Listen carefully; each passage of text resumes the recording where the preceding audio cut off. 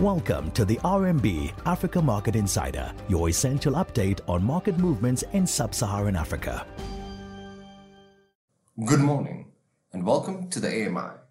Today is the 4th of February and I'm Daniel Kavisha, economist here at RMB. We're going to be focusing on PMI data that has been released this past week. What we're finding is across our key markets, we're starting the year on the back foot, with PMI data on average declining by 2.9 index points.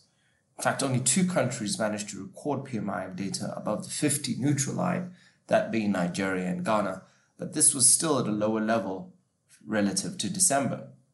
The key reason for the lower figures is dampened consumer demand as a result of the surge in Omicron infections across the festive season. The theme regarding high input costs is one that is now expected to continue throughout the year.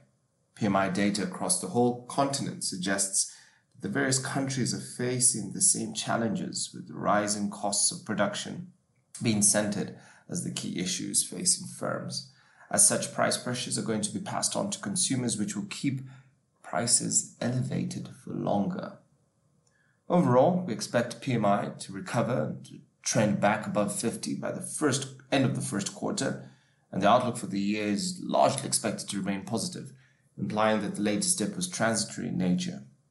We, however, caution that these inflationary pressures we're seeing does seem as if it's going to persist for the rest of the year. This is Daniel Kavisha. Stay safe out there.